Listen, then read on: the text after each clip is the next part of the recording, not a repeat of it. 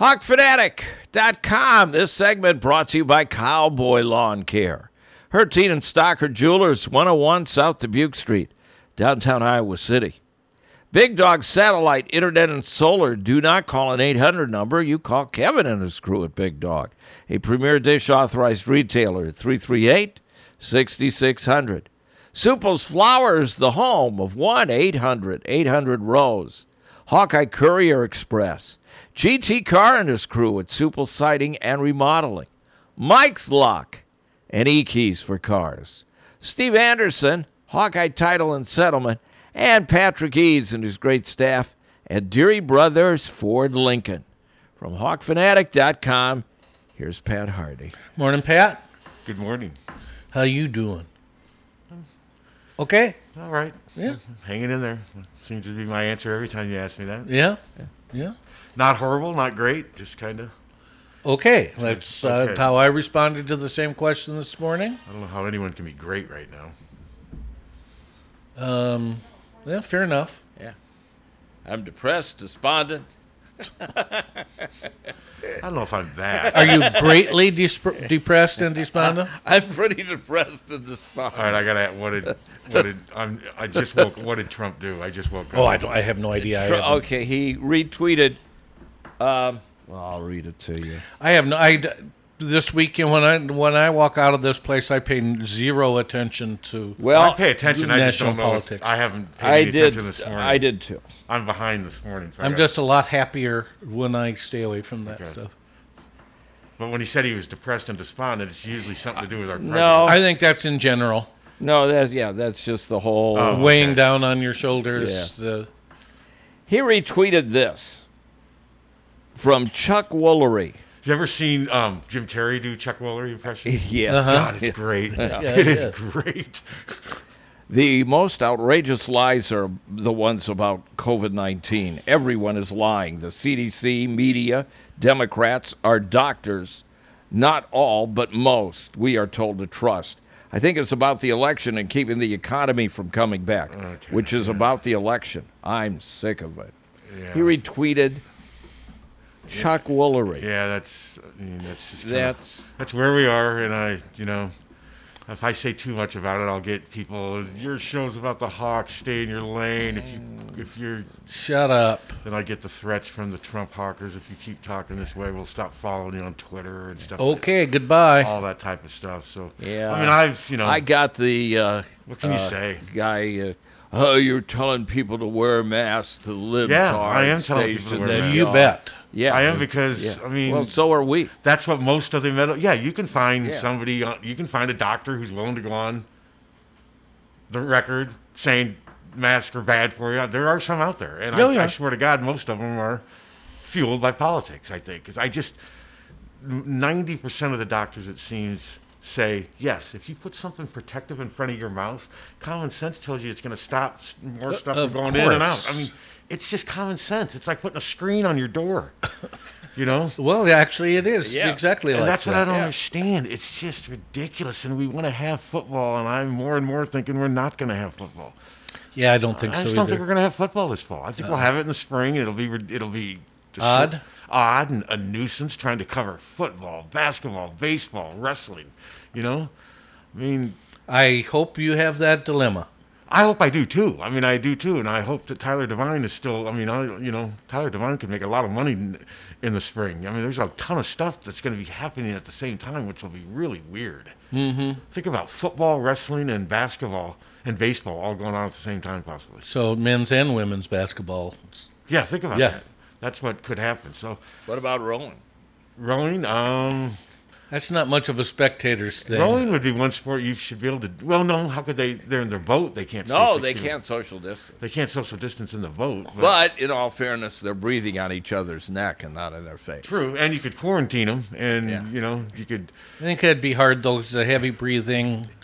Except for the guy that's shouting through the megaphone. Yeah, well, that guy. But yeah. Remember the episode of Johnny Quest when the No. The natives were chasing after, racing them in a boat. That was every episode. No, this one though. The natives all of a sudden didn't realize that their boat had a leak, and their boat just slowly went into the water, and they never reacted to it. They just kept saying go, go, go, and then Did they drown? No, I think they drowned. Yeah, what a horrible demise. For a cartoon. Do you remember do you remember the big robot one that looked like a giant spider? I don't remember Yes, anything that one about I do. Johnny Quest. No, I remember the robot one. That looked like a giant spider. Yeah. Yeah. Yeah, Okay. I do remember. I just remember kind of what they looked like, and that's all. I don't remember any just plot lines. thought it was stupid. Oh, I loved It just wasn't. I loved it as a kid. It wasn't there to make you laugh. It was there to make you think. Johnny Quest. I don't think Think about what? You just watched, cartoon figures. No, you say to growl. yourself, okay, you've got a doctor and his sidekick Race Bandit in the sun. How did they end up with Haji? What happened there? Chuck Woolery.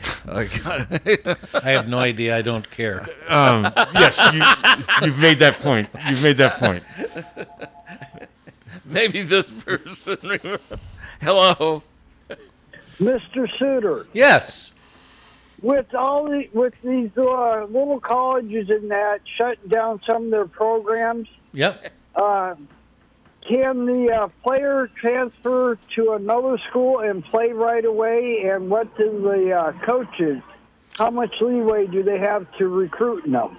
It's a good question, Pat. Have you seen any timelines? I would imagine that they would be allowed to transfer without penalty, but I haven't seen that written down. No, and it hasn't happened yet. So I think we got to wait. I mean, the NCAA hasn't rechanged their rules for the pandemic yet. But I think when things start to unfold and we realize, we're asking about something before it happens. I mean, this fall, the schools are still acting like we're going to play this fall. Acting like life's going to be normal this fall, even though I don't think it will be. Once they make the decision, it's not going to be normal this fall, then all that stuff will start being that. Yeah, I think you'll be able to I think they'll make a lot of exceptions. That would only be fair. But it's hard to make those exceptions right now because you don't know what the circumstances are going to be a month from now. I think the way the networks are handling it, the carry sports, is they are pushing Congress as hard as hell to get some kind of insurance policy for them for all the money they're going to lose. Right now, insurance companies can't cover them for that. Mm-hmm. I mean, if we go off the air, there's a certain period of time that if we miss our commercials, we can get, we've got insurance. But that's limited, though. Yeah, that's limited, and it's so minuscule compared to what they can lose, and they don't have that kind of insurance that would cover what they can lose. Well, and they evidently think that no matter what they got to pay for it, it's worth it. Well, and I think the colleges are hoping we can at least play in empty stadiums, because if they play in empty stadiums, they're going to get television revenue. Business as usual. It's going to be the Iowa City economy that gets hit the hardest, the hotels, the restaurants. And the university suffers from that a little bit, but not directly. They'll still get their television revenue if they can play games. But like I said, I just don't think they're going to be able to play games this fall. I just don't think the circumstances are going to allow for it. It's going to be, how are you going to open up campuses right now? Well, and you look at it right now, you can't even, many places aren't successfully holding voluntary workouts. I mean, people are getting sick not getting sick, testing positive. Yeah. Yeah, some are getting sick. This notion that nobody under the age of 80 gets sick from COVID is ridiculous. Yeah. There's, I just read the story of People magazine, the Broadway actor Cordero. 41-year-old guy. He's in perfect health. 96 days, it just ravaged his body. He was in line for 2 lung transplants, and he finally died of septic failure because of COVID. Well, and if he wouldn't have had the income that... he would have died a long time ago. Yeah, he would have died right off. Yeah, and it's just... So this notion that it's not out there, and then I just had someone tweet at me saying, wearing masks, there's nothing that proves it's good or bad. The best practice is good hygiene. Yeah, good hygiene is very practice, but you're still not convincing me that just having something covering my face isn't at least disrupting the amount of droplet flow coming in. Of course it is. And the countries that did start wearing masks early, look what. Yes. Yeah, they won. I mean, look they at won. Europe. Europe is playing their sports. And they started wearing, mandating masks right away, and it's working for them. The only place it's not working is here. Yeah. And I mean, Brazil's still. Brazil too. We're the epicenter of this whole thing, though. I mean, we've got over. I think it's like 28%. The whole world, we've got 28% of the cases. So yeah, it's just, and crazy. It'll be interesting. We have Chuck Yeager coming on at 9:30, and I mean, this thing's impact. I mean, think about how it's impacted Hawkeye sports. I mean, I'm convinced the wrestling team was going to win the national title. I think they would have won it pretty convincingly. Penn State just was not at Iowa's level this year, so didn't get that. Didn't get the Iowa basketball team playing in the NCAA tournament with Luka Garza. Didn't get the women hosting at home. Didn't get to see a very good Iowa baseball team. Didn't get to see a vastly improved Iowa softball team. This virus has been a pain in the ass. Yes, it sure has. And still, though, some people just want to dismiss it like it's just some conspiracy thing, and that's what I just don't get. I mean, because the government is doing that. There's 137,000 dead people from this thing, but then the hardcores will say, yeah, but 80% of them died from something else. They just wrote down COVID. That's what we're up against right now. Yep. That's the amount of... Well, that's your president. Yeah. Mostly. I mean, it is. It's the whole administration. It's the administration. But I don't know what they hope to accomplish with this because it's not working. They want the chaos. What they want is it's all centered on the election and the stock market, and as you can see, the stock market is not representative of us. And it's doing okay. I got tons. I got plenty of stock. Yeah, but you can't take it out now. Well, you can if you have to. Well, okay, you can if right you now, have to. Because now they're giving you breaks on it. You don't have to pay taxes on it. I will say they are allowing you to use your tax-sheltered stuff and not get taxed on it now because of the pandemic. You don't have to do anything for 3 years. There's programs you can do now. Because some people, you have to. You don't have a choice. You have to go into your... I had all my money tied up in stocks, other than what I have in savings and checking. And I mean, I borrowed $10,000 for myself this year. Luckily, I got it worked out to where it won't be near as burdensome tax-wise. Good. They have to do that, though, because a lot of people have no choice. Yeah. So, but no, it's just... You're right, though. It's all about the election and what have you. To me, it seems you're fighting reality, and reality will always win out. Well, it's going to be interesting to see if he starts talking and starts ordering sports to... Don't you see that's going to be happening? Well, you can't do that. But what do you mean he can't? He does whatever he wants. But you can't force the University of Iowa to play football. No, but can you force Roosevelt Elementary to open up? No. He He seems to think you can. He thinks he can, but the money actually was allotted by No, Congress. what I'm saying, though, is he'll still tweet it. He'll still... absolutely. I'm guessing that some week someone's going to say, hey, here's a good distraction. Let's tweet about sports. Let's start saying it'll be interesting to see if he chimes in on college football and NFL. He already chimed in on the Redskins changing their name. What did he say? Basically nonsense. See, that's one that I thought should have been changed. That one's, of course. Like the Cleveland. I mean, remember we said the Florida State Seminoles? Mm-hmm. Seminole Indian tribe said, "Keep it. We feel honored that you're native." If that's what they want, but I don't think I've ever heard an Indian tribe say, "Yeah, we like being called the Redskins." Have you guys? No. What are they going to change it to? Well, they don't know yet. I think it was that money guy from Darren Rovell or whatever. He said they should change it to the Redfields because that was the name of the squadron of black airline pilots in World War II. It was really an interesting... That is interesting. It was and it's similar to the name they have now. That was an interesting one. I have to give him credit. Redfields? I thought it was Redfields. I did see that. I thought that was interesting, the Washington Redfields. I never heard of it. I hadn't either. But they're going to be announcing that sometime, probably while we're on the air. They're going to be announcing the change. They said they were going to announce it this morning. Well, they're having a copyright. I don't know. The name they want to use, they got to get a copyright on it or something. Trademark. They could do the Red Foxes. There you go. Tribute to a great black comedian. Yes, they could. Hello? You're looking for Red Tails. Red Tails. What'd I say? Red Fields. Fields. Okay, Red Tails. Yeah, Washington Red Tails. Red Tails. I actually like that. There's some lawyer in Washington who copyrighted all of these names that they were thinking of using, including that one. That's allegedly what part of the copyright thing is. Okay, so yeah, I would think that would be a neat one if they did that. So, okay, thanks. I was close. I was thinking of maybe the Hatfields and the McCoys. Who knows? I never heard of that one either. No, I'd never heard. Never heard of the Hatfields or McCoys? No, I've heard of the Hatfield and McCoys. I'd never heard of the Red Tails. That was that was an interesting I'd never one, heard of and it would be very timely for what they're trying to do. And they said he's doing. Was he threatening to lose advertising? Was that? Oh yeah, FedEx. I haven't been reading it very FedEx closely. Was going to pull its sponsorship from the field. Okay. Yeah. That's significant.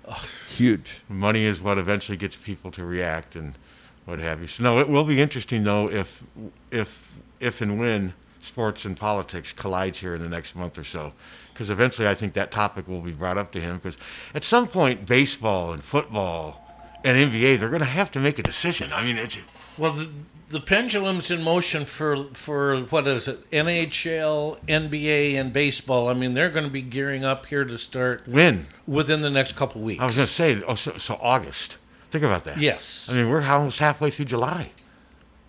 I mean, the NBA, I think they said they're going directly to playoffs. Yeah, they've got them all quarantined. And where are they, down in Orlando? Uh-huh. Here's what Trump said about the change. Honestly, I don't think they should change the name.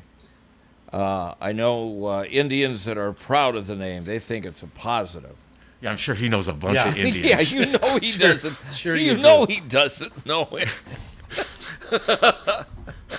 And he's not calling them Native Americans either. He reminds me of the guy. He reminds me of the guy who's had like 7 beers out at a bonfire or something, or at a party. Just who doesn't handle alcohol. Yeah, 7, 8 beers. Doesn't get violent or anything. Just starts pulling stuff out of. You know, he somebody would say, "I know Native American." He goes right for the hello. With all these sports not play in front of fans, and if they're going to TV, there's only so much TV time. A lot are going to lose out. I mean, there's plenty of TV time. It isn't that. No, I mean, why would it be any different, the amount of time, because stadiums are empty? I'm not following you. Well, I just think you have. I think you have a lot of games going on without TV time usually. But now everybody's going to be cramming in trying to get TV time. Well, some games will not be on. I mean, it's the survival of the fittest too with TV. Are you going to watch Iowa versus? Are you going to watch Iowa versus Minnesota or Minnesota State versus? You know what I mean? I mean, yeah, of course. Yeah, I get what you're saying, but literally got hundreds of channels, and there's tons of games that don't get on television right now anyway. That won't change. But if they bring other sports into a season that they're not usually in. Well, no, that will be a challenge. Yeah, if we have all this stuff happening at the same time, if it's moved back to the spring, then it's going to be interesting to see how TV handles everything, because there will be a ton of stuff. I mean, the scheduling will be different, but it'll bring other networks into play too. I mean, think about a week in which the Iowa men's basketball team might play 2 or 3 times. The women play a couple times. You get an Iowa wrestling match and then Iowa football on Saturday. Think about that. Listen, they'll be it'll be like ESPN puts stuff on TBS. Oh yeah, they'll find a way to do it because it's all money. Yeah, you betcha. I mean, and without the fans in Iowa City and all over eastern Iowa, like you said, the hotels and everybody hurts. That hurts taxes a lot. Oh, but it doesn't hurt TV because you know what those people will be doing? They'll be watching television. Yeah, television will be the only thing that benefits from this in a way. But you're right. We've been talking. One other thing, that book last week that gal brought out about Trump, the smartest thing she said is when he says something, even if it's not true, he believes it.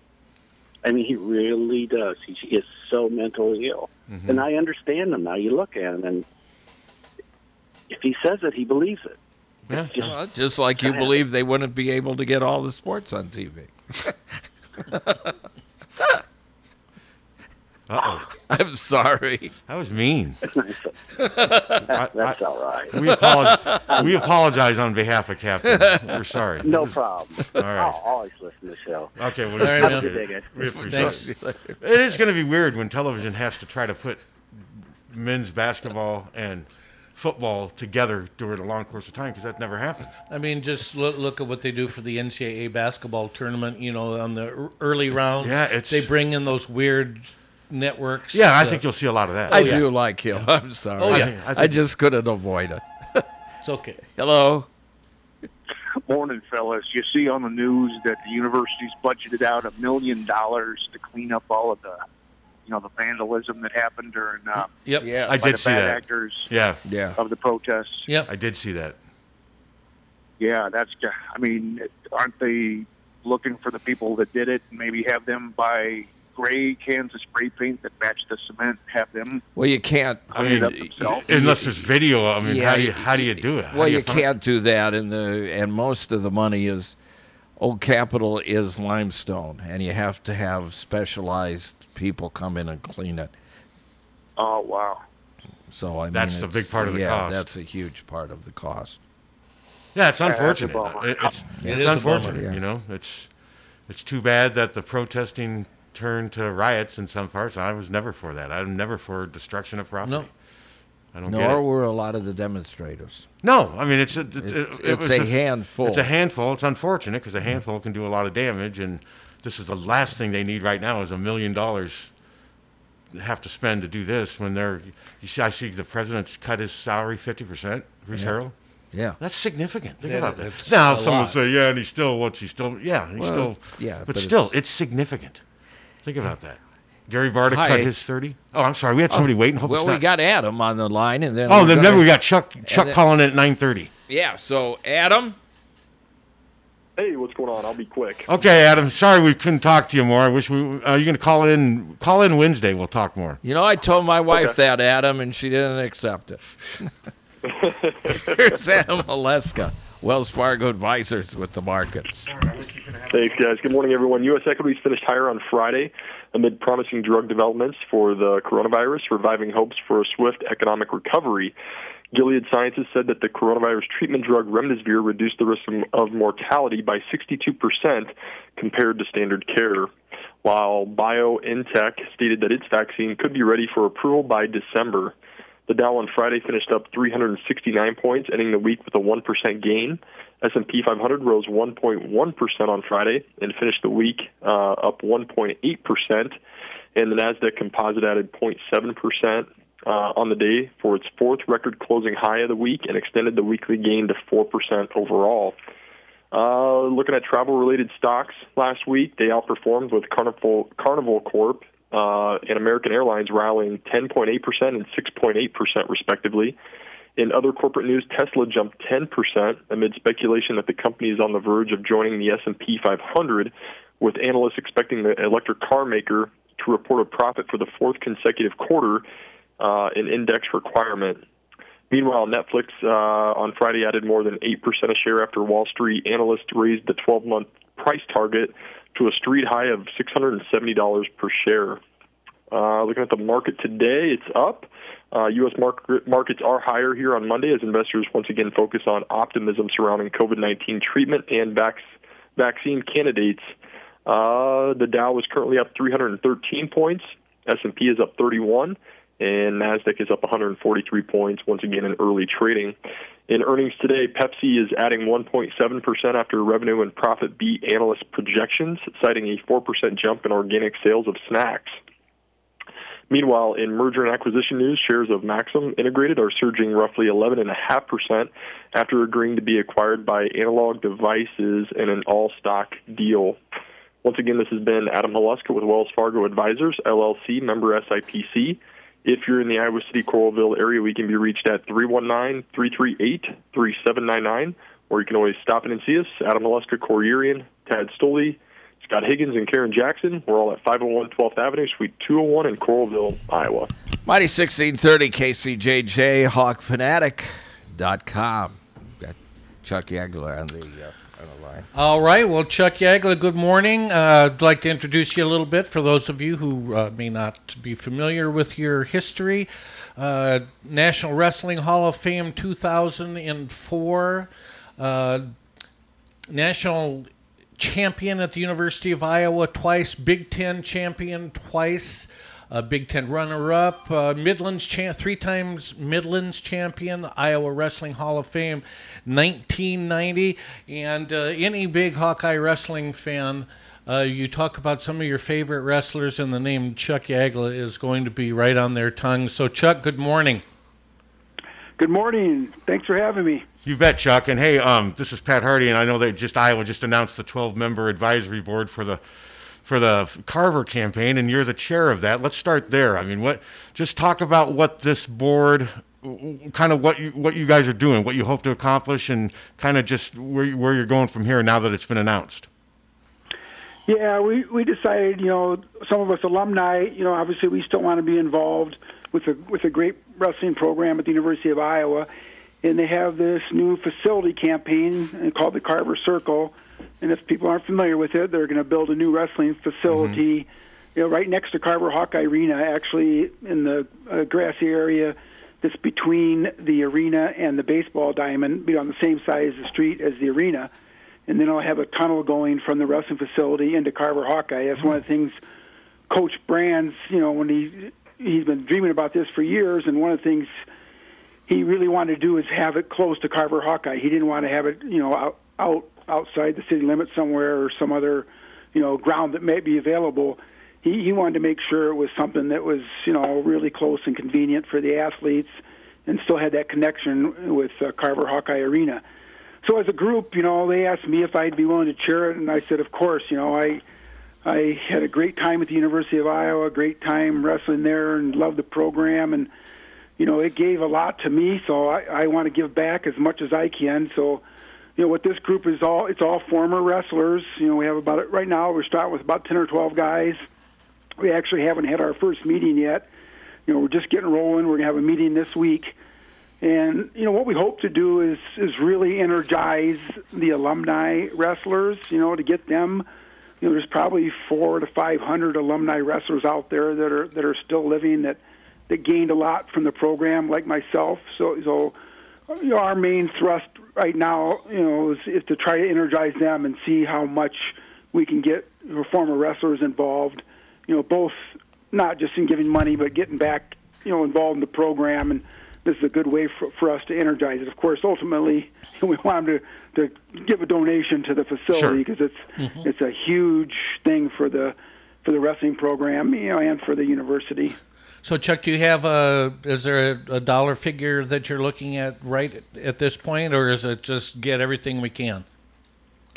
I'm sure that we will establish, wrestlers, really have to set goals. Yep. So I'm guessing we'll set a goal of a dollar figure that'll come from this group.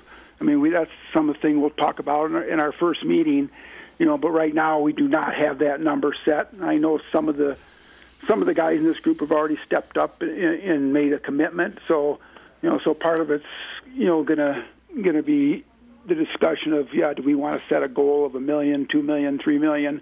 I'm not sure what that number could or couldn't be, but we have high aspirations. One of the things Coach Gable and Coach Brands, and my coach, Coach Kurtemeyer, they always talked about setting goals. So that's something that we want to do and want to just help this campaign get going. I mean, they're estimating the facility to be about $20 million. Mm-hmm. I mean, they're still in the early stages with the architects and getting the renderings and the drawings and figuring out the floor plan and all that kind of stuff. And they've got commitments of a little over $10 million, I think $10.5 million. So they're over halfway, to the, estimated goal of $20 million. So whatever we can do to jump in and help that along is what we're trying to accomplish. So with $10.5 million raised or pledged already, does that allow you then to go full speed ahead and actually break ground as soon as you get to that point you have enough money to start with? Yes, my understanding is, I was involved early on with the little promotional video they did, it's probably been 2 years, a year and a half ago. And my understanding was, the Board of Regents, once it got to about half the projected budget, then we'd get the blessing, because it's going to be totally funded by fundraising and donors. It's not going to be supported. None of it's going to be state money that's going to be involved, is my understanding. So it's 100% from private donations. And the way I understood it was once we got to approximately halfway, then we got the green light. So now, Coach Brands is on a committee working on the plans with the architects. And, if you understand the building process, it takes time. So they'll go through and get the plans how they want them. And then, of course, I'll have to do the drawings and the renderings and all that, and then send it out to bid and go through all that process, which takes time. But my understanding is, the green light's there. So the faster we can get going with all that stuff and the more money we can raise, we can put a shovel in the dirt. And I don't know if we have to get to a different number for that to happen. That's part of the stuff I'll probably learn once we start having our meetings and working with some of the people from the university. Kevin Collins is actually the one from the university, from the Center for Advancement, that's kind of leading our group. He's asked me to be chairman, and he's the one that's directly responsible for the wrestling program as far as his title within the athletic department and within the University of Iowa Center for Advancement, which used to be the foundation. So it's a learning process for me, but I'm excited to get involved with it. Chuck, I'd like to take you back a little bit. I want to ask him one. All right, go ahead. What kind of challenges does the pandemic bring up for you guys trying to do this? Is it a big challenge? Is it something you have to deal with? Well, that's a good question. With the pandemic, there's so many unknowns in the future, but personally, I don't think it's going to be a challenge for our fundraising efforts. I think the money's out there and the people want it to happen, and I think, I don't think that's going to be an issue for us. At least I hope it's not. But who knows? What's going on with college sports now, and what's going to happen with football in the fall, and what's going to happen with the winter sports, with basketball and wrestling, and just there's so many unknowns. But hopefully with the pandemic, that things will die down and we'll get, I don't know if we'll get back to normal, but get back to somewhat normal. And just, it's a great question, and I'm hoping it doesn't curtail any of our fundraising efforts, and I don't think it will. Chuck, I wanted to go back to your wrestling career a little bit. I used to love watching you. You had wrestled Mark Chiarella from Michigan, and you guys had just some epic matches. Tell me a little bit about what it was like wrestling him and why it was that you guys matched up so well. But I had some great matches with Mark Chiarella, and it's funny you bring him up. He just found out last week that his father passed away, which rest in peace for his dad. I mean, they were great supporters of wrestling. But Mark was a freshman when I was a senior, so it was, my career was kind of one of those where it seemed like when these freshmen came in, I had a struggle with them early on, but then I figured him out and could beat him. The first time I wrestled Mark, it was actually in the Midlands tournament, which you mentioned. It was my senior year and his freshman year, and he beat me in the quarterfinals of the Midlands tournament, which obviously was very upsetting to me, being a senior and defending national champion and losing to a freshman. But then, obviously we had a bunch of more battles. I beat him in the dual meet, and I beat him in the finals of the Big Ten tournament. And so it was, and that would happen to be in the old field house, which was great for me. In my senior year, we hosted the Big Ten championships in the old field house, which just was a tremendous feeling. And that's when we first started getting the big crowds. And before that, there was never a big crowd at the Big Ten tournament. I mean, they were okay crowds, but we had a huge crowd at the field house.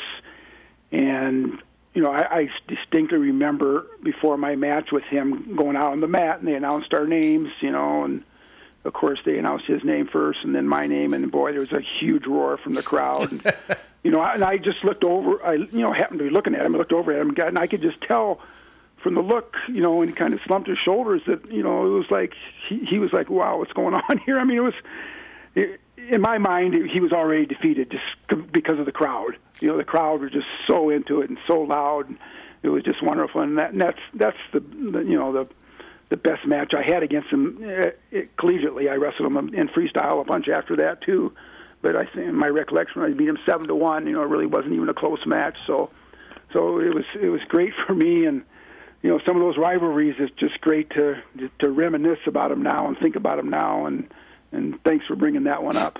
So Chuck, you were there under Gary Kurtelmeyer, but then Dan Gable came as an assistant coach, if I remember correctly. Now, can you talk about what it was like. Sometimes, maybe I'm wrong, Tom. Sometimes I think Gary Kurtelmeyer it's easy to overlook what he did.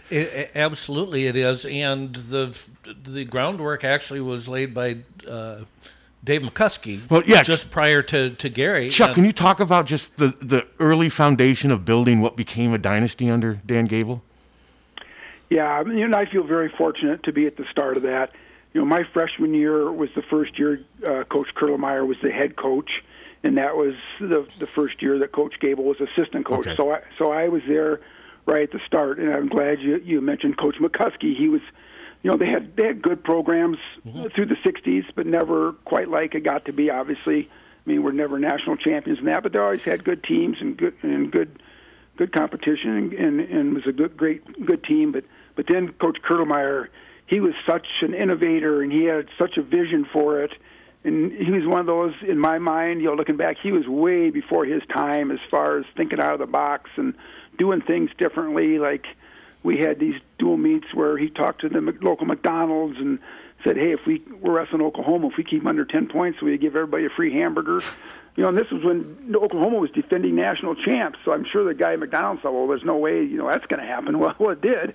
It was just, he got the crowds going, got the crowds there. So Coach Kurtelmeyer, I think, does get lost a little bit. The people that really know the history and understand it know how much of a factor he was. Number one, he was able to talk Coach Gable into coming over from Iowa State and being assistant at Iowa. And then just, building the program, like I said, getting the crowds and just getting our schedule more competitive. And then, I really give him a lot of credit, too, for turning over the reins to Coach Gable. He was in his early, late 30s, early 40s when he became head coach. I think he probably was he was 36 or 37 without looking up when he was announced as head coach. So, and he only was head coach for 4 years, and we were national champions 2 of those 4. My junior year and my senior year were the first 2 years that we were national champions. And so he head coached for 4 years, but then I think he knew if Coach Gable, didn't get the opportunity to be the head coach at Iowa, other people would be chomping at the bit to have him go elsewhere. So he turned it over. Actually, he stayed on and worked at the athletic department, which people know, and the assistant athletic director. But he coached for 4 years and then turned it over to Coach Gable. Of course, then everybody knows what happened. A huge dynasty and won 9 consecutive national titles. And so it was just amazing what he did to get that going. Number one, like I said, to get Coach Gable there, and number two, just to realize that Coach Gable needed to be the head coach and needed that opportunity. And so, give him a lot of credit for turning it over to Coach Gable. Very unselfish. Yeah. Very unselfish, yes. You also, part of the resurgent, not only you, of course, but you wrestled with some of the all-time Iowa greats, Chris Campbell and Brad Smith, Dan Wagaman. Why don't you talk a little bit about some of those guys as teammates? Oh, yeah. We had, obviously, some great wrestlers back then. We all... a lot of it, I give a lot of credit, number one, to Coach Kurtelmeyer for getting those guys to come to Iowa. He got me to come as a walk-on. I wasn't highly successful in high school, so I actually was a walk-on. I had good grades, so I came as a walk-on with an academic scholarship for tuition with an understanding that I could earn a scholarship if I did good, which obviously that worked out, and I did earn an athletic scholarship. But then, with Dan Wagaman, he's from Illinois. Dan Holm was from Illinois. Dan Holm he and I were national champions, Mm-hmm. My junior year, his senior year, and he was the weight above me. So we started developing that culture. Of course, that's what Coach Gable did. He developed the culture of getting us to work hard and realize, how much work you could put into it and what you could get out of it. And then you mentioned Chris Campbell. He came from out east from New Jersey. He was just super talented, a great teammate. He was a year behind me. All these guys, obviously, Brad Smith, these guys were all around my weight class, too, or close enough that I could work out with them all. So we had some great competition in the room, and just you develop a bond. It's just, become lifelong friends. I still stay in contact with them, throughout different things and try to get them to come back as much as possible. It was fortunate for me, living in Waterloo, I can get down to Iowa City a lot. And then Tim Sazeski, he was another. He and I were co-captains our senior year. he went on and was head coach at Northwestern for many years. So I still see him a lot. He's in charge of the Midlands tournament, so I still go to that every year. But, just some great friendships there. And I was fortunate to stick around, and I was assistant coach for 5 years after I graduated. So then you get a whole other group of guys that, became really good friends with, and a different relationship as a coach. But still, I was still young enough. They were more like my teammates than my athletes. Here's a tough one for you. Was Gable a better wrestler or a better coach? that is a tough one. That is a tough one. No, I don't think anybody's ever asked me that, but I'd have a hard time picking one over the other. Yeah. He was such a great wrestler. If I had to pick one, I'd say he was a better wrestler. I mean, he was obviously a great coach. What made him so good as a wrestler? I mean, I'm obviously but is there one or two things that really stood out about Dan Gable as a wrestler? Oh, he's just one of those that he never got out of position, and he was always in great shape, and he was always doing something. I tell people, I worked, obviously, we were the same size, basically, so I worked out with him a lot. A lot of people say, boy, you were fortunate. One of my teammates, he said that once, and I said, well, a little bit of Coach Gable goes a long way, But the thing that he did that most wrestlers don't, when you're wrestling, you're having some action, there's a time where you both kind of just don't do anything. I don't want to say you're not doing anything, but it's like you can catch your breath, like one guy gets away and that never happened with Coach Gable. He was always on you. He was always doing something. He had a hand on you, arm on you. He was always pawing at you, doing something. It was almost like you want to compare it to a fly flying around here or something. Just say, get away from me, But he, it's really hard to describe it unless you experience it as a wrestler. But in the guys in the room, I mean, and people think this is folklore. It's not. He could whip anybody in our room, all the guys, even the heavyweights, it was just, and you watch that, and, if I hadn't seen it with my own eyes, maybe I wouldn't believe it, but I saw it, and that continued for years and years. It wasn't just when he was in his 20s. That went on for a long time. So your freshman year was his first year as an assistant, you said. How surprised when you learned, wow, Dan Gable, the Cyclone, all of a sudden he's coming to Iowa, and I don't want you to speak for Iowa State, but I got to ask, how did Iowa State let him get away? I know Harold Nichols was still coach, but they got to be asked, how did they let him get away? Yeah, that was kind of a interesting thing. I mean, Harold Nichols was the head coach, and Les Anderson was a longtime assistant. And I'm guessing, Harold Nichols wanted to be loyal to Les Anderson. And back then, no program had more than one assistant. Okay. I don't know, why they didn't feel they could have two. I mean, there was no regulation for it. In fact, Iowa was the first program. I was the second assistant at a school. And then once Iowa did it, then everybody else started doing it. Well, now it's regulated. But back then, you could have, paid coaches that weren't just the full-time assistant. So I'm not sure why. I'm guessing, obviously hindsight, they know they really messed up. But I'm not sure if it was just oversight. I mean, I think a lot of it goes back, though, to Coach Kurlemeyer. That's what I was going to ask, yeah. Doing things behind the scenes. Yeah.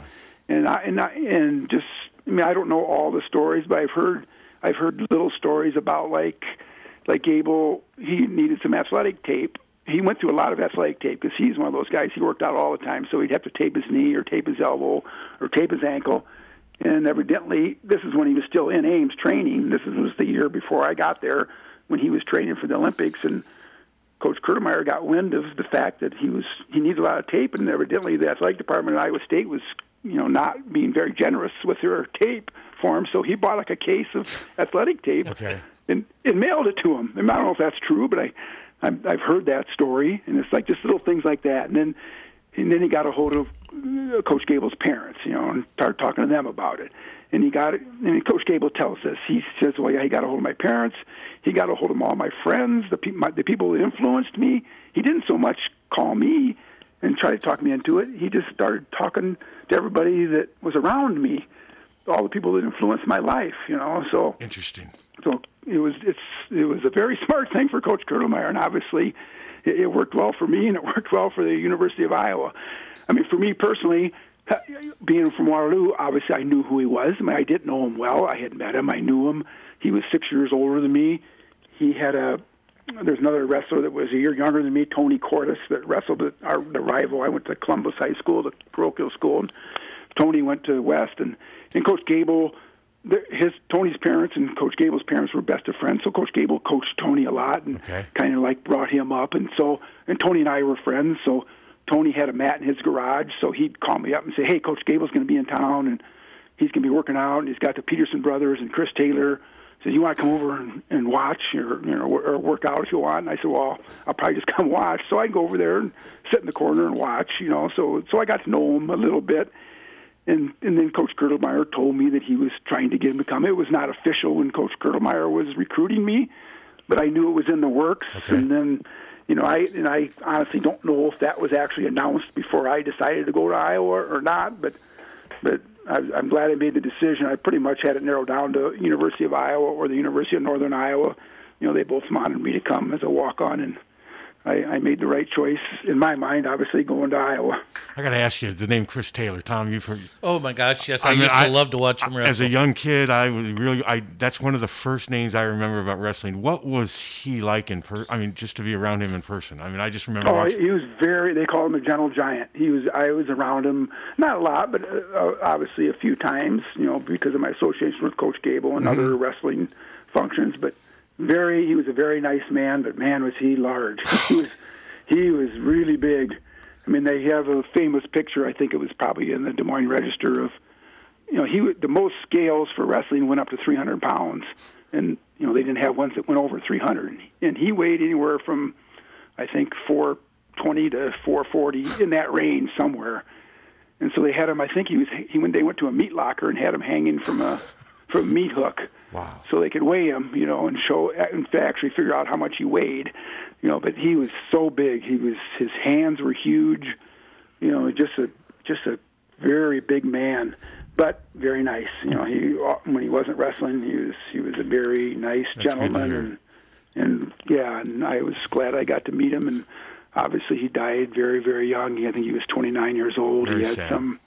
some rare, I think it was I can't remember what the disease was, but it was kind of a rare disease. I'm not sure if it was related to his weight or not, but very sad that he had to go so young.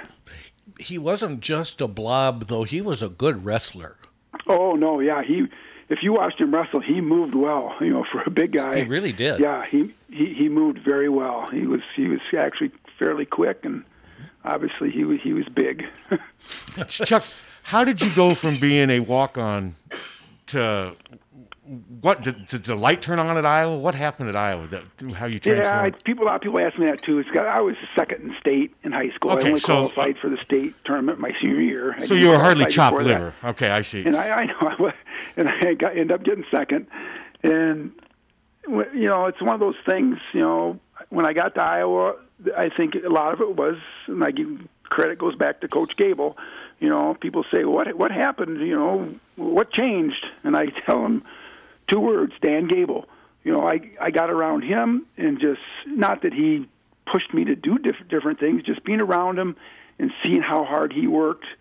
And, I didn't realize, it would help you to work out 2 or 3 times a day. I didn't know. And back in my day, then nobody did that. You just worked out once a day. And, well, when I got to Iowa, it's like, well, Gable's working out twice a day, and he's not even competing anymore. So then I started working out twice a day, and just, I think I was kind of like a sponge, just seeing what you could do to better yourself. The weightlifting, the running, the conditioning, and just the practice, and just all those combined. And then getting in a room with other guys that have the same mindset. Not that my high school room, wasn't. I'm not trying to put it down, but I didn't have that kind of competition in my high school room. My high school, we were an okay team, but we weren't anything, nothing at all compared to the Iowa room. And then when Gable came, he had all these guys that wanted to wrestle for the Hawkeye Wrestling Club that showed up. So we had another 6 to 10 guys that were out of college that wanted to be around Coach Gable, that wanted to train for world teams and Olympic teams. And so then you got a whole other set of workout partners. And most of these guys were former national champions or world team members or whatever, but they weren't.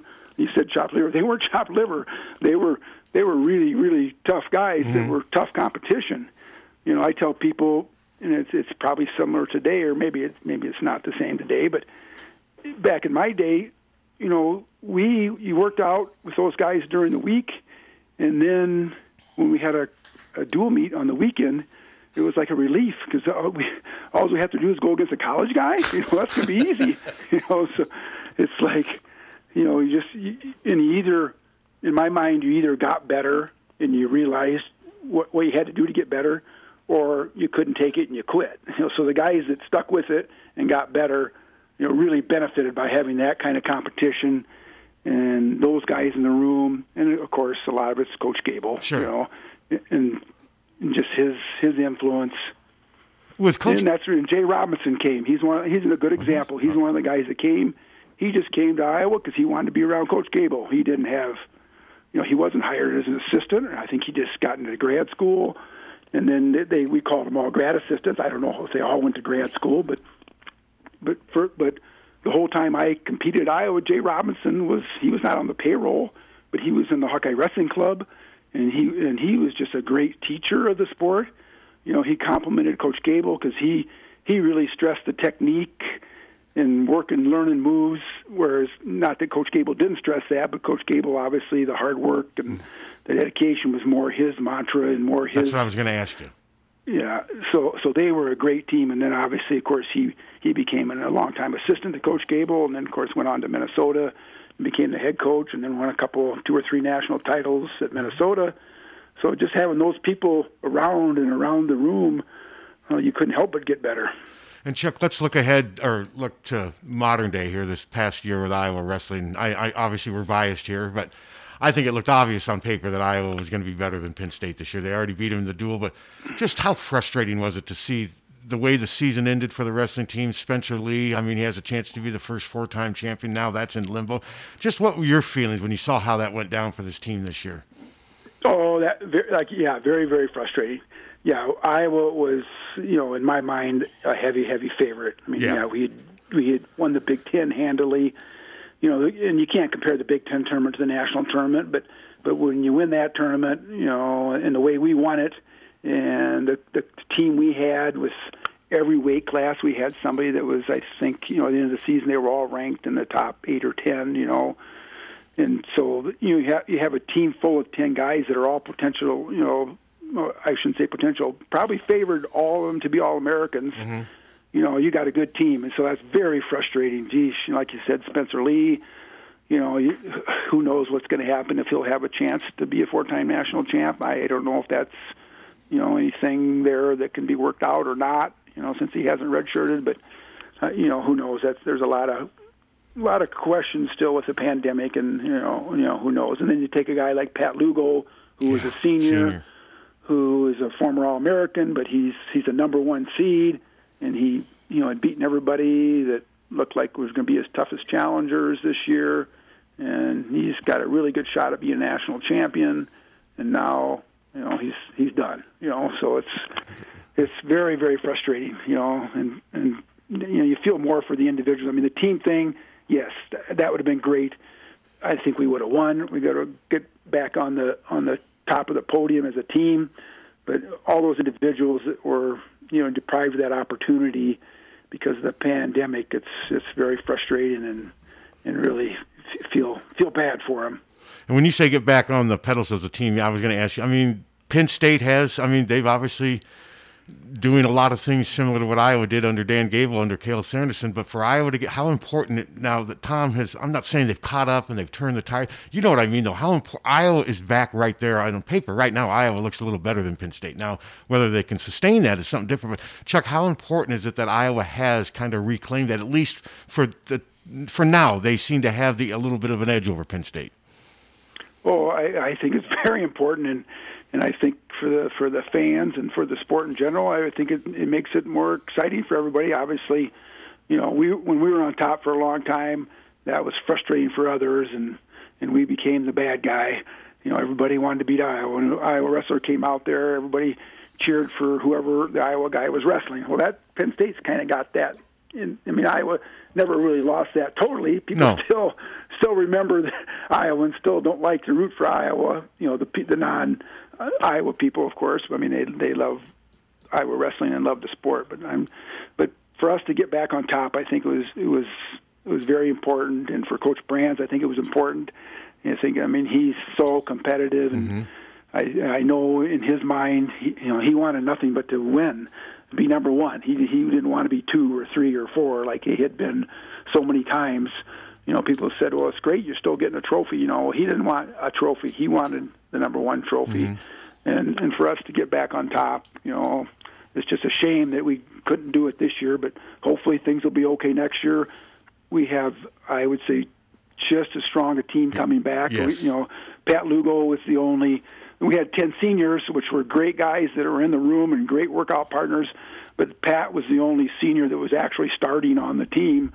So, I mean, you hate to lose seniors always, but we have other guys coming in now. We've had some great recruiting years, so I don't think we're going to skip a beat from this past year. We'll have a really, really strong team. Just hope we can have a somewhat normal wrestling season. With the pandemic, who knows what's in store. Well, Chuck, going back to the fundraising efforts for the new facility for the wrestling program, is there a website already set up where they can donate, or phone number to call because people are interested in this and want to be able to help? Well, I think if they go to, there's a website, carvercircle.com. I think they can find all the information that they need, and I actually haven't looked recently to see if there's a donate button there, but I'm sure there'll be information at carvercircle.com if they're interested in donating or need a phone number to call to get a donation. But that'd be the best way, is to go to that website and check out what information they have there.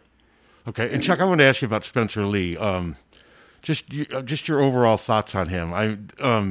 I'm not comparing him to Dan Gable or anything. I mean, but it does seem like Spencer is on the attack all the time. Just talk about, is he as good as you thought he was going to be? Is he better than you thought? And just what makes him so special as a wrestler?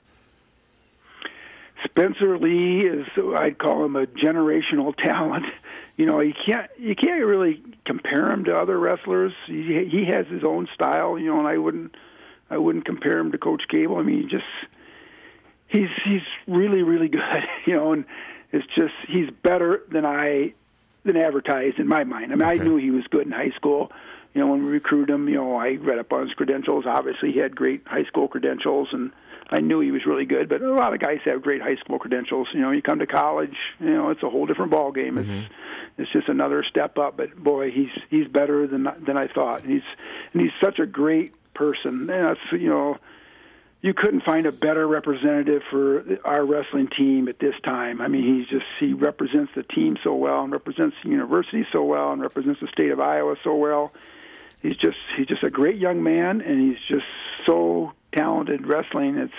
It's hard to describe his style, but boy, when you say talented, I wouldn't want to have to wrestle him. Let's put it that way. Well, when you say talented, is there one or two things when you talk about that? What do you mean exactly? Is he great with leverage? Is he strong? Is he quick? I mean, what does he do that separates him?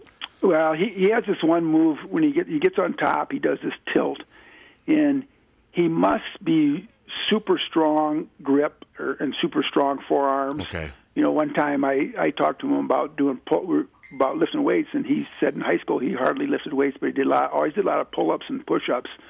And he said, "Yeah, I do a lot of pull-ups." I said, "Well, what's a lot?" It was like, I think he said he could do like 95 at one time, and I just said 95 pull-ups. I was like, that's unheard of. It's crazy. So I think he doesn't look. If you look at him, he doesn't look super strong. But no, he doesn't. He has to have a super strong grip. And I've never asked anybody that competed against him. I suppose I could ask some of the guys in the room that have to wrestle him in practice and say, well, what is it with this guy? But I haven't done that.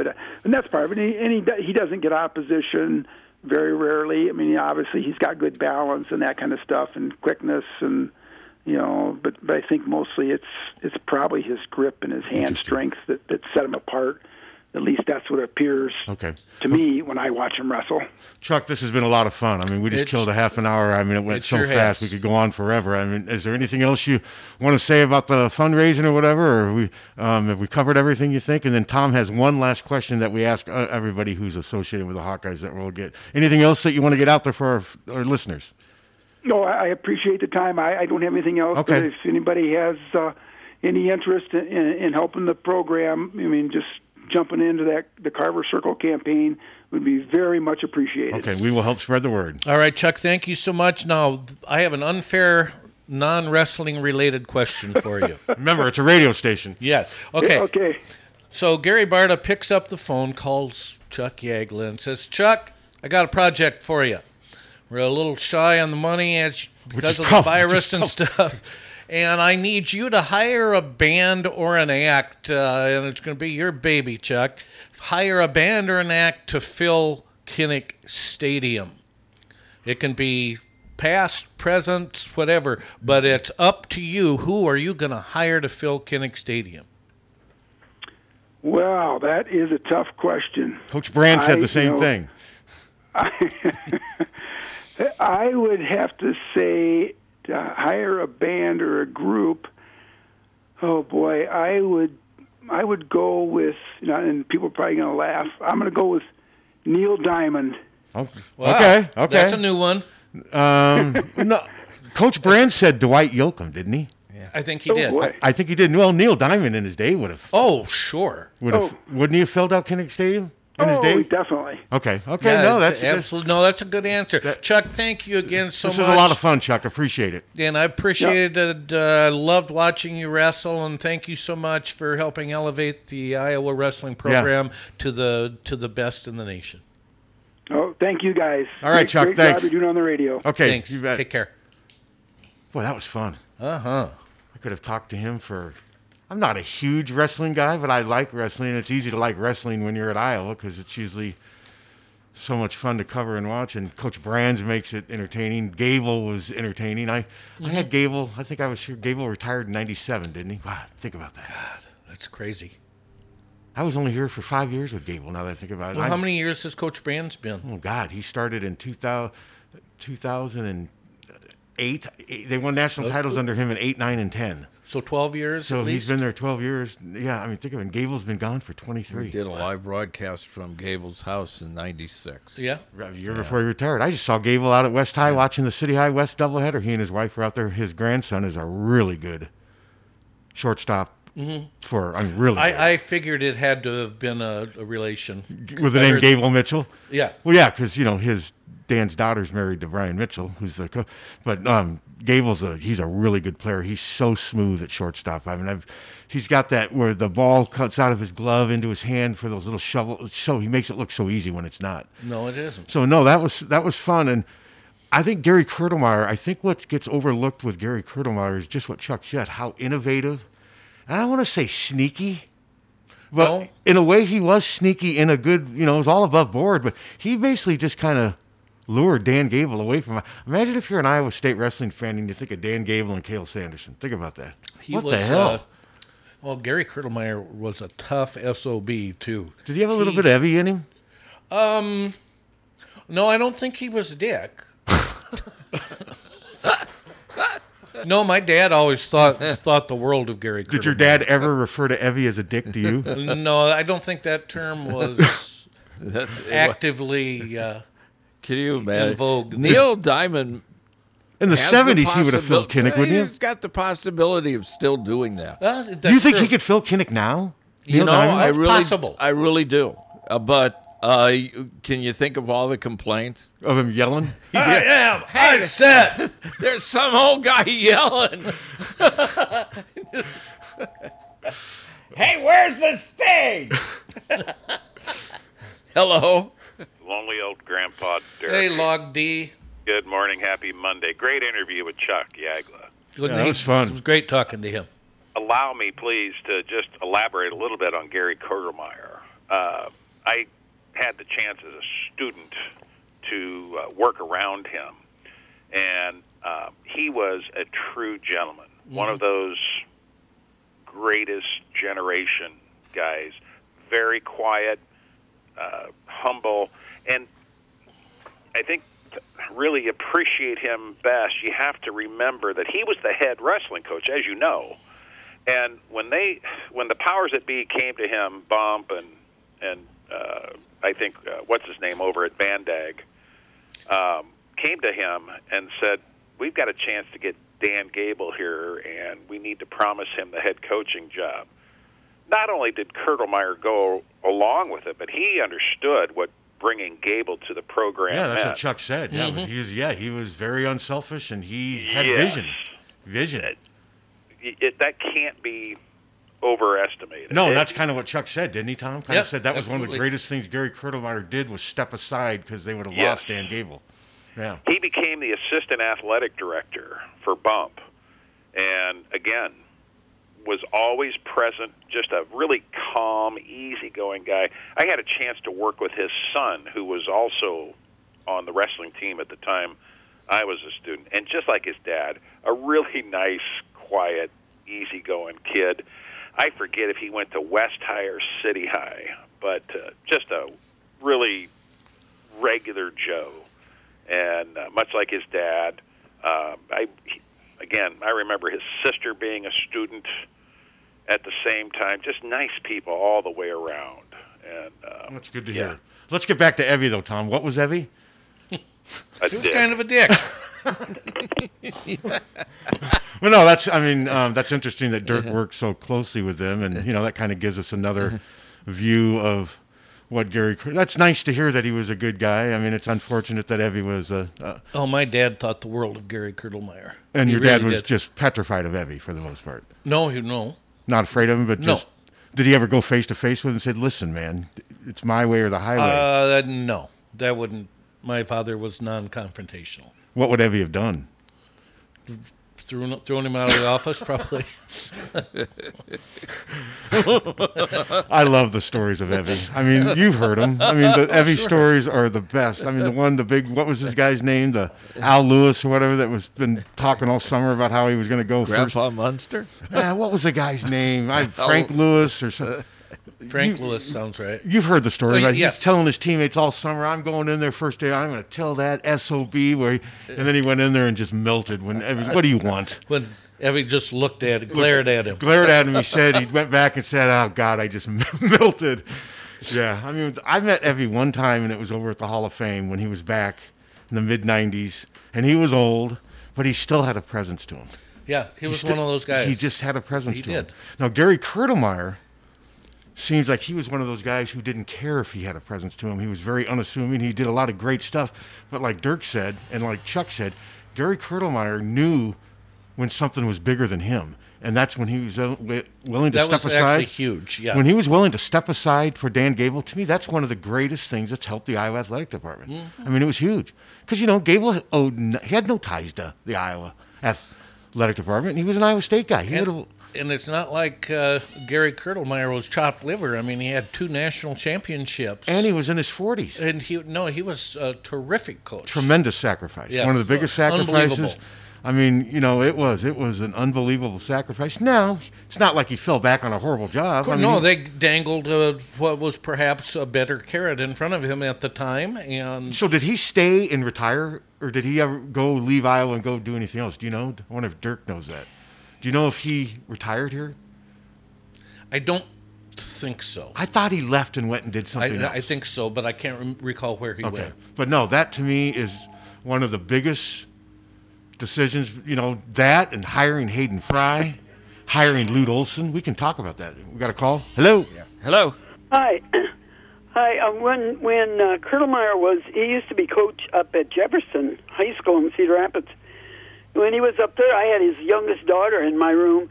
And then when they moved to Iowa City, I think his kids went to City High because my husband had them over at Southeast Junior High in his room. Okay. Gotcha. Interesting. That's good. All right. Well, thanks for sharing that, Karn. Do you know what Gary Kurtelmeyer, did he retire here or did he go somewhere else? He retired here. He did? Okay. Okay. Yeah. All right. Now I got it. What about Evie? Well... That's my question for today. What about Evie? Evie retired, period. Did you ever meet Evie, Karn? Did you ever meet Evie? Yeah, I met him. I met his wife, met his kids. Where'd you like a one-time thing or several times, or what was he like when you met him? Oh, he was friendly. He just said hi and kind of like a, hi, you're just one of my peons or whatever it was. Was he scary? No, I didn't think he was scary, but I thought he was a little bit on the rough side. Okay. I heard lots of stories about him, which I won't repeat. Oh, I hear him too. Like I said, I've always been fascinated by Why don't you just repeat like 5 of them? We still got 15 minutes, Karin. There's plenty of time. But no. Thanks for sharing that about. But that was a very good interview with Yagla. Yeah, he was good. I've met him many times, and he's a very nice. I didn't ask him. Didn't he have a rivalry with Pete Galea from Iowa State? I meant to ask him that. Pete Galea. I thought I could be wrong. I was going to ask him what some of the other rivalries were, and I didn't. Because I remember as a little kid starting to read the paper, and I always thought it was Chuck Yagla getting the slight vest over Pete Galea, but I could be wrong. I could be getting my wrestlers mixed up. But no, that was a good interview. I enjoyed it, and I think it's really neat. I think if they get this wrestling facility built, that's going to give Iowa a nice edge. That's going to really help. That is. I'm anxious to see what it looks like, and I'm anxious to see how it connects. Yeah, me too. To connect some way underground. Yeah, that's what you're saying. They're building a tunnel. The Hart-Carver Arena, but I'd like to know how does it. They're building a tunnel. I think El Chapo's designing it. Yeah, but what's going to do? Come up in the toilet? That was it. You get that joke, Captain? Yeah, I got that. I don't know how they're going to do that. I get Karn. jokes. I'm not sure. Karn, did you get my joke, El Chapo? Hey, a little levity. Got to have some. Anyway, levity. guys, take care. All right, thanks, Karn. I think I drove Karn away. I wanted to hear those stories. Now, Evie's daughter was my teacher when I was a senior. I heard she was hot. Oh, my God, yes. Oh. Was she intimidating? No, she was great. Really? She was a wonderful teacher, very pretty, very smart, extremely liberal. Hello. Was Evie liberal? Yes. Was he? Okay. Hey, absolutely. Good morning, gentlemen. Morning. Hey. Hey, John. Hi, Johnny. Balmer. Great interview. I've got some Evie stories. some personal stories I can. Let's hear relate to them. you. Let's hear them. Bring them up, buddy. My grandfather, Jim Nesmith, who started our company, Plumber Supply Company, in 1951, he was very close to the athletic program and was close with Evie and did recruiting back in the day when private people would go out of town could do recruiting for the NCAA. So he used to make 2-week recruiting trips out in the country, all over the country. And the NCAA was coming in to investigate the university and came to see Evie. And Evie, what he did, he took the coward's way out, and he fingered my grandfather and George Scanlon and E.K. Jones as people that they should talk to. And the NCAA basically came to my grandfather and said, stop it, cease and desist, or the university will be put on probation, da-da. So he knew it was Evie that had fingered him, and from that day forward, they never spoke. It was just a manner of, Evie covering his butt. And my grandfather used to have great tickets at the old field house right underneath the basket, and I can still remember him telling me at one of the games he looked across the way, and Evie was sitting right in the middle over there and was staring at him. And he says, I'll bet you I don't have those tickets next year. Sure enough, they were gone. That's what Evie was still the AD. But he was, you're right, he had a presence, Pat, and my grandfather used to say that they many times would be in a recruit, and all he had to, or were getting after a recruit, and all they needed for Evie was to come and seal the deal, because he was a salesperson. He had that personality, but he had a funny, quirky way about him, and sometimes he didn't care if he did or not. He had a very contentious relationship with Alex Karras when he was here. Oh, Karras hated him. And but Evie's family, his wife Ruth was a wonderful person. My grandmother was very close with her, and my mother was close with her.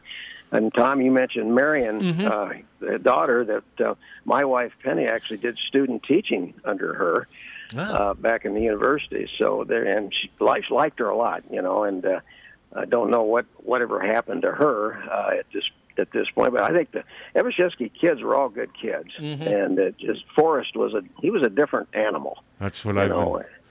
Yeah, that's part of his mystique and part of his legend. I walk on Summit Street a lot. Every time I walk by his house, the house, the white colonial house there, John, right near Summit and Broward. On Summit Street. Yep. Oh, I think about him every time I walk by there. I always look up there. I'm the same way as you, Pat. You know, my grandfather always felt Evie wanted to be both AD and head football coach. And my grandfather thought they should have given it to him because he just felt that, you know, it was better to have him be control of the levers. But, of course, the board and control didn't want him to have that control. Nope. And, of course, he made life miserable for Jerry Burns, his successor, you know, and didn't want Jerry. He didn't want Jerry to overshadow him. You know, unlike Bump Elliott, who wanted the coaches to have all the notoriety, Evie was not of that ilk. So in some ways, Evie had some major flaws. I mean, to me, that sounds selfish. Yeah. The fact that I would agree. And it's unfortunate because, like what you said, Tom, if Evie would have stayed on as football coach, you think Iowa would have been Nebraska, right? I do. I've always felt that. Tom. Yeah. Absolutely. I think there's no question. Remember Bob Devaney? Yeah, he was Bob Devaney before Bob Devaney. Yeah. Yeah, exactly. I felt the same way. You know, Evie did hire Ralph Miller, and that was a great hire for basketball. Mm-hmm. And I don't think Ralph would have left if it hadn't been for the furor, the turmoil in the athletic department, you know, that was occurring at that time with Evie and Ray Nagel. And I think Ralph was just fed up with all the drama. So, John, and for you too, Tom, why did Evie stay here? Why didn't he go somewhere else? Why didn't he go back to Michigan? Why didn't he ever coach again? I mean, why did he stay here for 10 years and just live through this misery? Why do you think it was? I think ego was a part of it. Okay, I do too. For sure. Yep. That was the character of the man. And, you know, but I think he'd been rumored for several pro jobs, but I don't know that they ever materialized. So you think his family was also happy here too, though? You think that mattered? Yeah. Sure. Okay. Sure, they were. Definitely, Pat. Okay. Absolutely, for sure. So, but yeah, interesting. A great interview with Chuck Yagla. I wanted to compliment you on that. Thank you. That brings back a lot of memories. Mm-hmm. Certainly with Gary Kurtelmeyer and Gable and I are contemporaries because he and I have birthdays within days of each other. We're both the same age. So I watched him wrestle for Waterloo West at City High, and I tell you, you didn't want to blink when he wrestled at City High. He pinned this guy in about 10 seconds. It was just boom. He did a lot of that. Can you imagine being his opponent? He sure did. Yes, he did.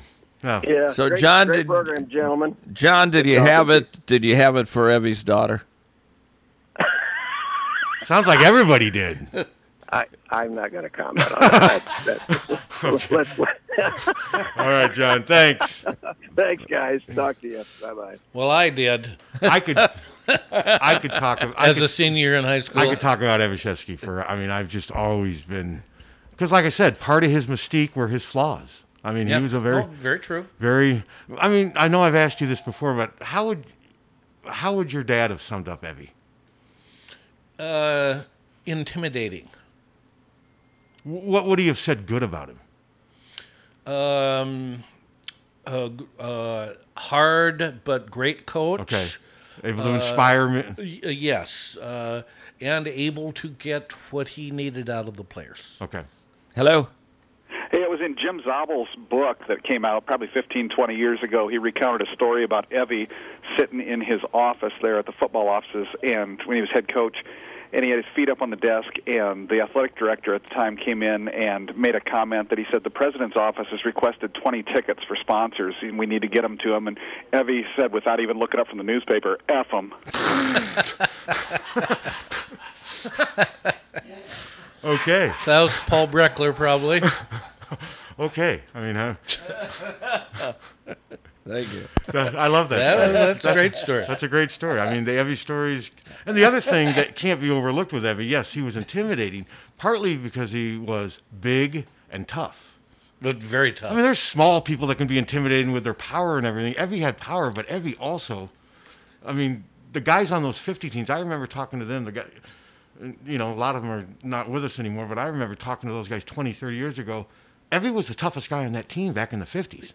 And he had a gaze that he could level at you and you just... MILF. Ooh, okay. Yeah, and remember, he taught arm-to-arm combat to soldiers training for World War II. Yeah. Evie was the one. He was a tough... Yeah, he was a tough... And he was big. He was a big man, too. Yeah. He wasn't 5'8", and I mean, he was a big man. So, but I don't know how we went from Iowa... Well, I mean, the Gary Kurtelmeyer thing. I mean... I don't know, this whole thing with Gary Kurtelmeyer, the way he stepped aside for Dan Gable, Gary Kurtelmeyer in so many ways was just the opposite of Forrest Evashevsky. Is that fair to say? Yeah. As far as letting something be bigger than him.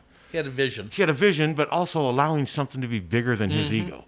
I mean, to me, it seems like Evie's ego got in his way a lot. I would say yes. Where Gary Kurtelmeyer was able to put his ego aside for the good of the Iowa wrestling program. Is that fair to say? Absolutely. Okay. Well, now that we've got all that figured out, now what do we work on next? What's the next problem we solve? Kids in schools this fall? Okay. I sure hope they are. Go. Well, after that interview yesterday, I could say whatever she said. I hope they are in school. I wouldn't send my kid to school. But I would not send my school right now. If I had a kid going to school right now, I wouldn't send my kid to school right now. Now, we'll see in a month. We'll see what happens in a month. I mean, how many cases are we doing a day in Iowa right now? Where are we? We had 700 at one point. Are we still on those? Because remember, we were doing the 200s and 300s. Now we're at, I think, still at 6 or 7, aren't we? I don't know. We have to see if COVID. What's the latest COVID numbers for Iowa today? Or just how many cases? I'm looking. And Iowa usually releases their update. Yeah, right about now. 700. See, that's not good. That was yesterday. I mean, we're in the 700. That's not good. No. Okay, there's 460 new cases, 3 deaths, positivity rate nearly 20% in the last 24 hours. That's just not good. No. That is not good at all. That's so much worse than it was in there's not May. 17,000 like Florida, but it's too many for Iowa. And Johnson County, were too many. What did I hear this morning? 60-some new cases yesterday? Yes. Yeah. And that's too many. That's too many, and we're running out of time. No, this is just going completely haywire, and it is absolutely the fault of no national plan. It's Trump's fault. It is. I mean, he did not invent the virus, but he has enabled it. Yeah, China has. I mean, I fully blame China for lying and being deceitful and covering up and making this crap come over here. I'm all for blame China all you want, but that's 6 months ago. We've had plenty of time to try to combat this thing like other nations have, and we're not doing it.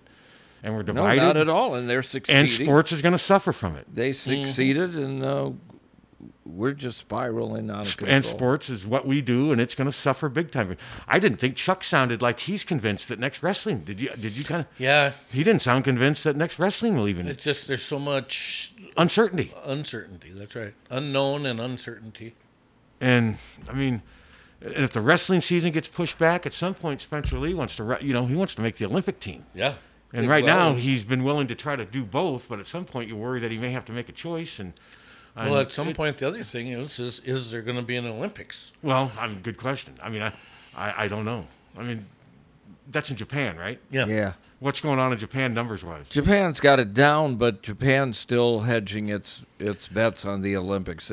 But you bring in people from all over the world. Yeah, yes. well, that's the problem. Yes. And that's what they've said. Yeah. They don't, there's people in Japan. I just was reading something on it. Their television pool in Japan that's working with the networks here is not guaranteeing. Number one, NBC's got the Olympics, and they don't know that they'll let NBC's travel crew in yet.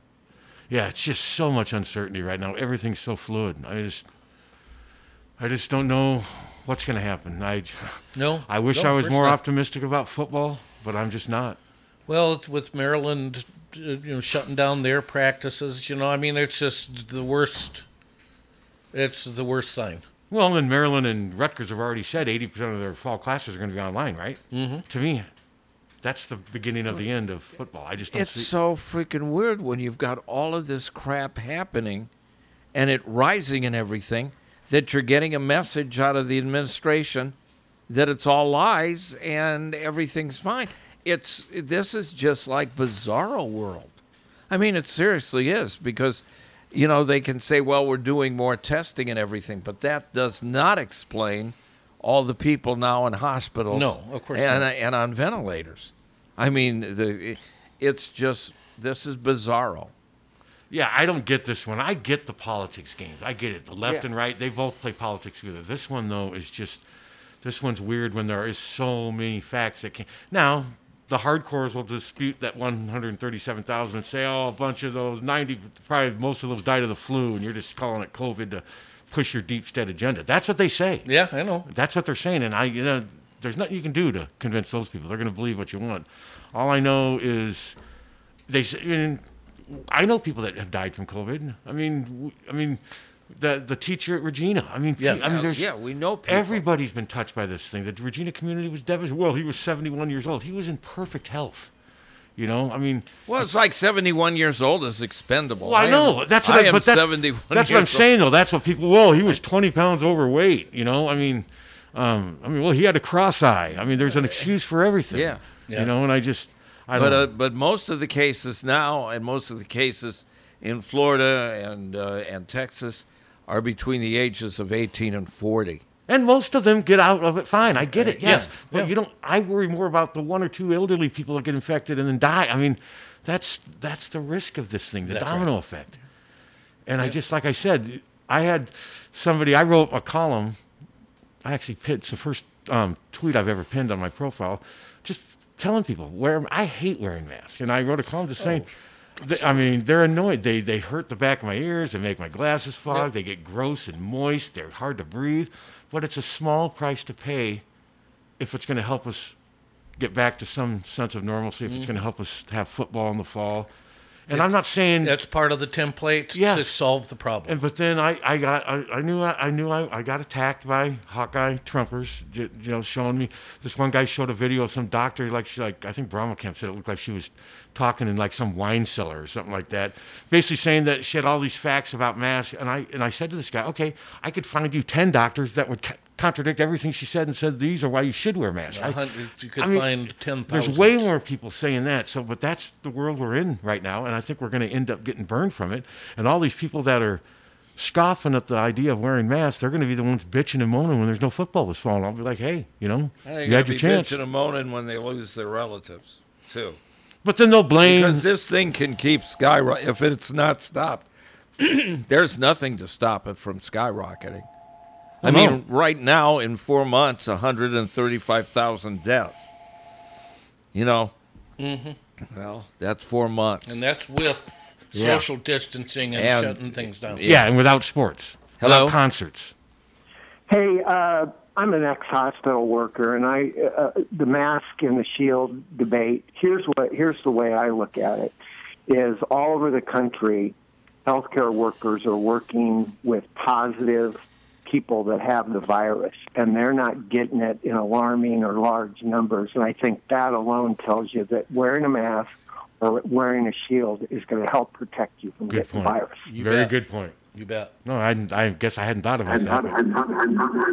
So thank you very much. Thank you, and that is a good point. That is a good point. What was that at the end there? He wanted to accent that by turning the radio up. Oh. But no, that is, there have been some doctors, but for the most part, you haven't heard much about medical staff members anymore. It seems like they figured out how to protect themselves better as this thing has progressed. He tweeted something from a doctor at the Helsinki Institute, and somebody pointed out the Helsinki Institute itself doesn't exist. That was the thing that was pushing the hair loss cure. And it was just put on there as a joke. This is just, it's bizarre when everything's rising and everything that you've got this denial out of the freaking federal government. And these are people, he picked the leader of the CDC. Mm-hmm. He picked... And he made a good choice. Yeah, he picked all these people that are running these organizations. And now he's calling them liars. He picked them. These are not leftovers from the Obama administration. Fauci has been doing it since freaking, Haji and Johnny Quest, but he's been there and he's forever. made mistakes in this thing. Everyone has. They showed his statement that they're saying was a mistake. But he has made some stuff based on what he knew at the time, and he was wrong, and he's admitted it because it's a new thing. Yeah, it's a novel virus. The Trumpers point to that, but then they ignore all the mistakes that their leader has made in this thing. I mean, Fauci has made some mistakes, I admit it, but he's still, I don't know, I just trust him. Fauci said, what they're pointing to as a mistake that they're using today is they cut the tape before he said that, but if things go up, then we're going to have to take different tactics, and we're going to have to get more serious about this. He said that early on, and they haven't included that part of it. Did he say early on that there was no proof that masks help? Because that's one that keeps getting thrown back in his face. He said right now we don't need masks. Okay, but if we see it rising... That's being considered one of his mistakes. And the other problem, Captain, you've even admitted this, some of the Democrats said some stupid stuff, like Pelosi, the Chinatown stuff in late February. That was stupid. Because they don't... Yeah, because these guys... Yeah, Democrats, Republicans, these guys aren't freaking scientists and doctors. And both sides said some stupid things back in February. Absolutely. I'm willing to, but now we're in July and this thing's still raging, and none of that has anything to do with anything anymore. Nope. Now it's how are we dealing with this now? And I'm looking at this partly selfishly through sports, because that's how we make our living. Yeah. And I just have a feeling our industry is going to be just devastated this fall, and we're going to suffer big time. The whole community is going to be devastated this fall, whether we got sports or not. It seriously is, because that $110 million is not coming in. Only a fraction of it is coming in. Well, and that's as of now. It's damn scary. And I think that fraction that we're thinking right now, we're going to have at least 5 home games. Well, that could be 5 home games with like 100 people in the stands. Yeah, no, this is just... It's tough. I mean, it's Christ. And then you want to get Neil Diamond yelling at, wear your mask! You think he'd be a mask wearer? Yes. And yes. What if Ted Nugent opened up for him? Well, yeah, what if? Would you go if Ted Nugent opened up for a speech from Evie? I wouldn't go to a Ted Nugent concert for $5,000. How much would he draw at Kinnick? Who, Ted Nugent? I would say maybe $5,000-6,000. I was going to say 6 or 7. Yeah. Okay. No, Ted Nugent is not the... I've never liked his music. He's not big Ted enough. Nugent doesn't even fill fares anymore. Well, I've never liked his music even before I realized what he was all about politics. No, because it really isn't... Not music. Yeah, it really isn't. All right, Captain, Ted Nugent or Iggy Pop? Iggy Pop. Only because I wish such terrible things on Ted Nugent. So did you ever interview Iggy Pop? No. You never interviewed Iggy Pop? No. Captain. Well, I interviewed President Bush and President But you've never Obama. interviewed Iggy Pop. You've never interviewed Forrest. No, I've never interviewed Iggy Pop. I think we need to change that. Let's try to get him on. Yeah, I think Iggy Pop. Gatons, you listening? I think Iggy Pop sucks. You think Gator could get Iggy Pop? And I don't. No.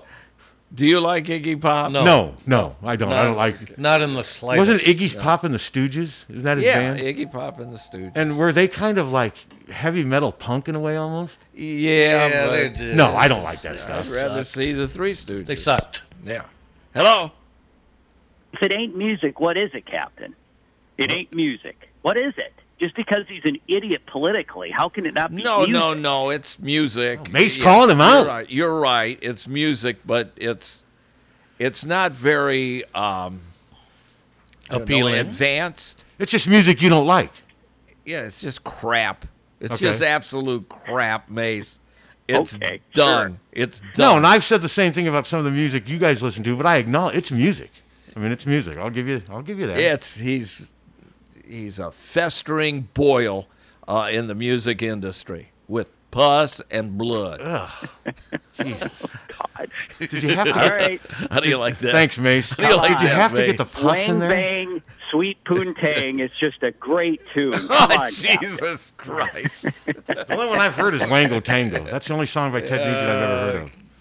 Great White Cat Buffalo. Scratch Fever. Oh, Cat Scratch Fever. That's right. Okay, you're right. I heard that one. Yeah. That actually probably made him some money, didn't it? Didn't that Oh, go? yeah. Oh, that all made him money. Oh, sure. Yeah, as he continued his pedophilic ways and living with 16-year-olds and having their appearance turn them over to him. He's a son of a bitch. And there isn't a hotter place in hell that he deserves to go to. The hottest place in hell. He deserves to writhe in fire and watch his flesh fall off at his feet. How do you like that, Mace? This is why I called. Thank you, Mace. Mission accomplished. Okay. Now this went fast.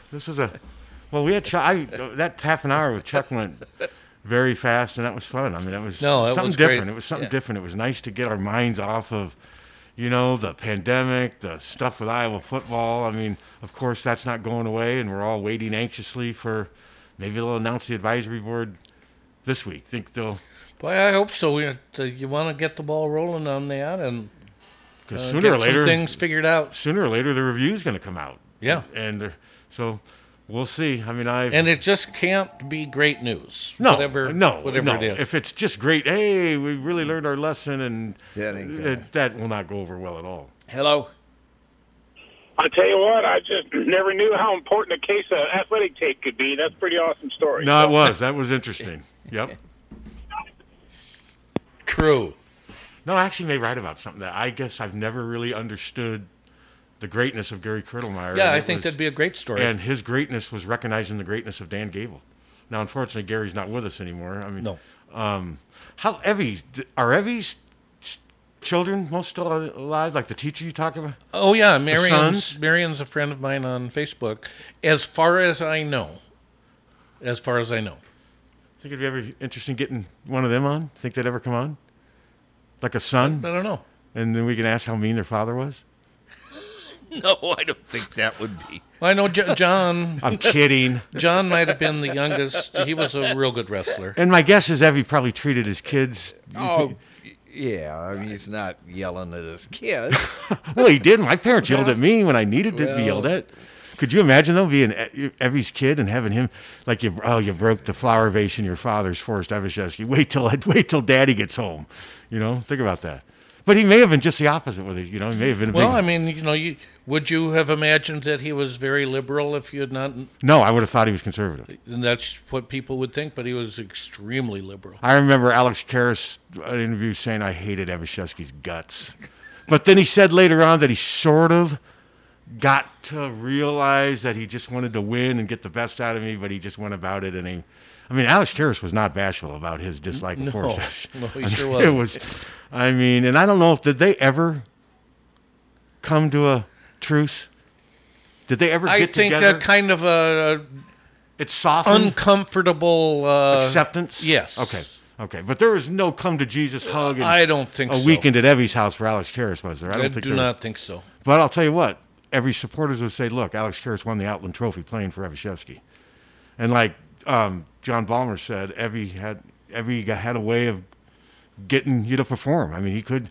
It's hard. Can't argue with the results on the football field. No. When we had Karras on, and our sports director joined me and Blaine Calkins, and he asked a little, because I didn't know. He asked a little. He said, "What about you and Evashevsky?" And he goes, "I'd rather keep this a pleasant interview." Where I'm not forced to swear. And that was it? I remember that. Yeah, wow. That was it. Which is unfortunate. It is. Which is unfortunate. Like I said, that was in the whenever that show was on. What I don't understand wasn't Jerry Burns Evie's assistant? Yes. Why would he try to undermine one of his own assistants? Because he didn't want him to outshine him. Yeah. Why would Trump try to undermine Dr. Fauci? I just don't get sometimes people letting their egos get in their way. Hello. Hello, fellas. Long-time listener, first-time caller. All right. Quickly, who would you rather see, Ginger Baker or G.G. Allen? Ginger Baker. Ginger Baker. Although both have joined the Choir Invisible, so one did not smear himself with feces. But remember, you guys heard that G.G. Allen song and were very high on it. It was a good song. Pleasantly surprised. Yeah, that was a good song, but that. I'd rather listen to that than see him on Bandstand smearing himself with feces. Can you imagine G.G. Allen on the Ed Sullivan Show getting poop on his tuxedo? Ew. What would Ed have done if, excrement got on his tuxedo? Remember that scene with George? Can you imagine Ed Sullivan going, "You can't crap on the stage"? Like he's telling the Stones, "You can't say sleep together," or whatever. With Gigi's telling him that he can't rub feces all over. You can't rub feces on my stage. Keep it on your body. Oh my God. That was a good. We got to end on that question. That was a good question. I think a loyal listener. We appreciate the question. And Yes. thanks again to Chuck Yegla for coming on, and Chris Brewer for helping to arrange that. And That was great. we will continue to advance the narrative with Iowa fundraising for wrestling. Whatever you guys want us to talk about, let us know, and we'll help spread the word. Absolutely. HawkFanatic.com. Check it out.